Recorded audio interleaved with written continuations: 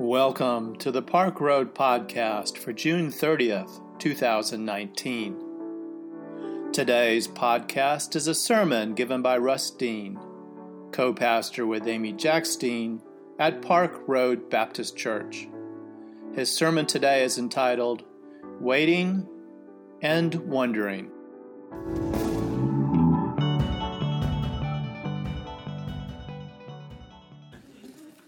I spent the last week in Cuba, which is a most interesting place to prepare a sermon on sex. Unchanged from my first visit 15 years ago, I find the island a sensual paradox. The extremes to the six senses are arresting. Bright colored clothing hangs out to dry on the backdrop of crumbling concrete, monochromatic architecture in a land that on the surface seems to have paused about 60 years ago. Rich, vibrant landscapes with vivid flowers and lush Caribbean vegetation, and dinner plates crammed with earth-toned rice and beans, plantains and yucca, only sparse green vegetables, no summer tomatoes or yellow squash. By our consuming standards, by our consuming comforts, life there seems substandard, a subsistence unyielding to joy. Yet there is an exuberance that brims out of the socialism that our beloved freedom seems to disdain. On the backdrop of these confusing contradictions, a radiant sensuality thrives. Music throbs with the rhythm of love. An unmistakable romance fills the thick, hot air. And while I am sure that the same can be said of Cuban masculinity, I seem tempted only to take note of the women who swim in a sexuality that is often uninhibited yet never flaunted. So I spent a week on an unair-conditioned rattle-trapped school bus riding the unforgiving roads of Fidel Castro's revolution, and behind me, occupying all the sweaty back seats, 11 volcanoes of sexual energy, always on the verge of exploding. With Cuba out the front window and 11 teenagers just behind, I passed the roughshod miles by reading Shameless, a sexual reformation by the unambiguously crass and shamelessly reverent Lutheran pastor named Nadia Bolz-Weber. I'll have to pause and tell you, nobody knew what I was reading, and at one point down the road, I was in the chapter called I Smell Sex and Candy, and Crystal Smith tapped on my shoulder and said, "What in the world are you reading?" And so I told Crystal why I was reading about sex this week in Cuba. Weber, given her background of abuse by alcohol and men and the church, this pastor turned author offers a no-holds-barred approach to Christianity. Regarding the church's treatment of sex and sexuality, she says with her memorable use of words, it's time that we burn it the bleepity-bleep down. We need to change the way we think about sex, she opines, not just the way we talk about it to our young people. At this point, I probably should pause to explain that if you came in this morning and read the scripture and expected a sermon about agriculture or maybe construction, well, that is not what this passage is about. Because we are all so uncomfortable talking about sex in church, there are commentators and pastors who have tried to interpret the phrases gathering stones and scattering stones in those ways. But there is a well-known euphemism bound in these biblical words from ancient Hebrew. The best clue for interpretation is the words that are paired together with these phrases. A time to gather stones and a time to scatter stones, a time to embrace and a time to refrain from embracing. As with the other pairs that we have read this summer, they go together. Born and die, plant and pluck up. Kill and heal, break down and build up. Weep and laugh, mourn and dance. Gather and scatter, embrace and refrain from embracing. I can't help but to pause one more time and say this. I'm glad Jackson just walked in for the sex sermon. because my sons have said to me, you know, Dad, Bennett and I can watch 25 movies and not see one bit of skin. And if we ever sit down to watch a movie with you and Mom, the very first scene, somebody's having sex in the first scene of the movie. So Jackson got here just in time for the summer's one and only sex sermon. Even in the ancient world, there was a reluctance to talk about, sex. So people made up substitute names for private body parts. If you think Naomi, in that story from the book of Ruth, if you think Naomi actually instructed Ruth to go lie with Boaz and to uncover his feet and then to do what he said, you need to think again, because that's not how the world works. There were euphemisms for body parts and for, the dirty deed. Today, some people call it, doing the laundry or having a party. In ancient Israel, they talked about a burning desire for gathering stones. Go figure. Now, I'm not a sex therapist, and I have no need to be a shock jock from the pulpit, but the issue obviously is important. But sadly, it should go without saying that the church hardly has a good track record on the subject. There are far too many horror stories to be told, not just of those who are abused in the church, but those who have been abused by the church, by its repressive and regressive teaching about this oddly uncomfortable topic. The simple message from today's text is, like every other good thing, there's a time and a place for sex. Not all the time, not every place. The Apostle Paul, being celibate and single, might not seem the best to offer guidance on the subject. Nevertheless, his words give us a place to begin as we talk this morning. Someone in the ancient church of Corinth asked Paul about, gathering stones, and here's what he said. Now concerning the matters about which you wrote, it is well for a man not to touch a woman, but because of cases of sexual immorality, each man should have his own wife, and each woman her own husband. The husband should give to his wife her conjugal rights, and likewise the wife to her husband. For the wife does not have authority over her own body, but the husband does. Likewise, the husband does not have authority over his own body, but the wife does. Do not deprive one another, except perhaps by agreement for a set time, to devote yourselves to prayer, and then come together again, so that Satan may not tempt you because of your lack of self-control. Now, maybe your partner has never said to you, "Oh, not tonight, dear, I have to pray about it." But Paul's advice is worth minding. Good sex is good for marriage, and unless you mutually agree that a short season of waiting would add to the wonder, then partners ought to let their passions run their course, remembering that your body is not your own. As Paul says, when we become one flesh, we gave that authority over to our partner. So we begin this morning with this conversation about sex in marriage, as is appropriate for the church, marriage being the first institution, a stronghold for a healthy society. We need strong marriages. Unions built on faithfulness and trust and wholeness, emotional and spiritual and sexual wholeness.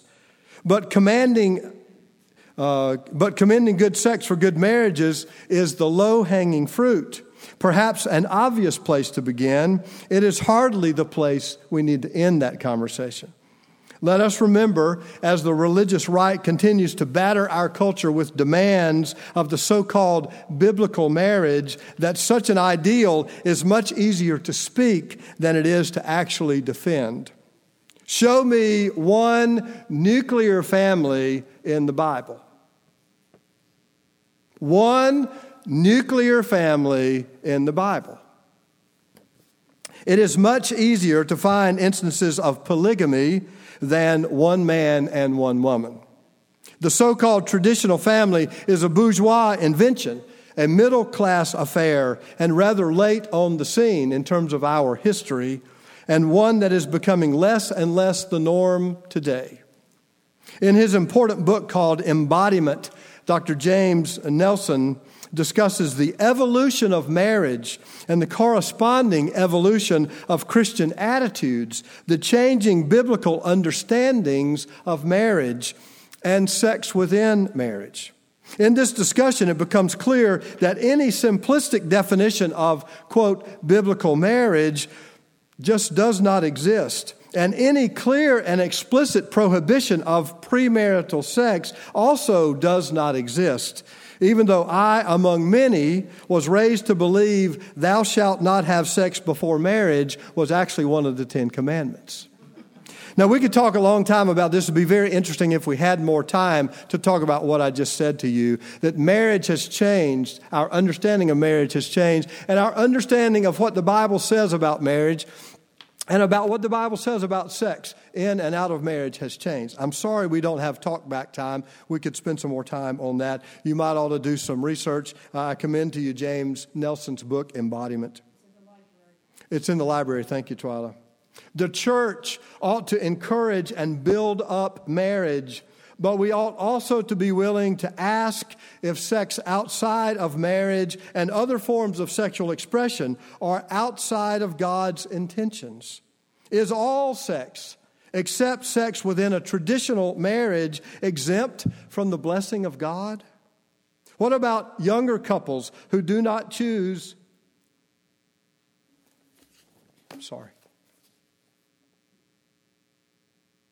What about younger couples who do not choose the traditional path? What about old couples who forsake marriage vows, sometimes for financial consideration? What about gay couples? Are these all outside the bounds of God's grace and blessing? Nadia Bolz-Weber offers this non-traditional answer to these questions. Sex can be warm, but it can also be chilling. Sex can bring connection and also alienation. Sex can provide insight, but sometimes confusion. Sex can empower, but sometimes humiliate. And we can teach our kids that every single one of these things is possible in and out of marriage, in straight and in queer relationships, in the young and in the old. Sex shines and flickers, and it rages, lights, burns, and warms. Now, many will be offended by her maverick approach, but it is time the church began to wake up to a new world and to promote living relationships, not just demand marriages that are sometimes held together only by obligation and sanctimony. The abstinence-only approach, so long preached by the church, has proven ineffective in prolonging virginity and has served in too many cases to bring couples to their marriage bed prone to sexual dysfunction, if not perversion. Much has been written about the abstinence-only movement and what it has done to people who wait and wait and wait and wait and wait. So much talk about waiting, it ought to make us all wonder. Now, I'm sorry we're not having talk back this morning. There are obviously many issues to explore, and I would be glad for us to explore them together. In the absence of that opportunity, let me commend to you some thoughts by our friend, Dr. Don Flowers, formerly from Charleston, now serving a church in Port Williams, Nova Scotia. Don's doctoral project was on creating a sexual ethic for a congregation. He spent a great deal of time in dialogue with his church. All of this was coincidental to his concern for teen sexuality, especially shown in his long-standing engagement with the South Carolina campaign to prevent teen pregnancy. Rather than a narrow and legalistic don't do it approach, Don recommends an ethic based on a series of principles with integrity. And Don's principles come from that book, Embodiment by James Nelson. The principles with integrity are commitment, communication, trust, respect, and spirituality. Rather than confining sexual intimacy to the legalistic bounds of a church-sanctioned marriage only, Don suggests the following guidelines. Before engaging in sexual intimacy, couples of any age should ask, how committed am I to this person? Is this a permanent relationship or just a somebody for right now. Do we talk? What do we talk about? Physical communication is not a substitute for verbal communication. Do I trust this person? Will what we do tonight become common knowledge tomorrow? When you share your body with another in the world of AIDS, Don reminds us, you are literally sharing your life. Do you trust this person with your life? Number 4, do you feel responsible for this person? Mentally, physically, spiritually, financially, do you feel responsible for this person? And finally, Don says we ought to ask, can I pray about what I am thinking about doing? At times, he says, he has encouraged teenagers who are considering becoming sexually active to go sit in their regular seat in the sanctuary and pray about that decision. He says, if they can sit in their holy place and feel comfortable with the decision, I have no place to argue. Regarding sex and sexuality, the church has too often gotten it wrong. But there is hope. As Nadia Bolz-Weber says, if religion has been the venue in which the power of sex is taken most seriously, if negatively, could it also become the place in which a new conversation about it arises? One that is not afflicted with legalism and shaming, and yet also does not ignore the depravity of human beings in favor of some delusional idea that we are capable of perfect selflessness. On this and other important topics, let's not wait any longer as a church to engage the conversation. The church, better than any institution, ought to be in the business of celebrating the wonder of all of God's creation. May it be so. Amen.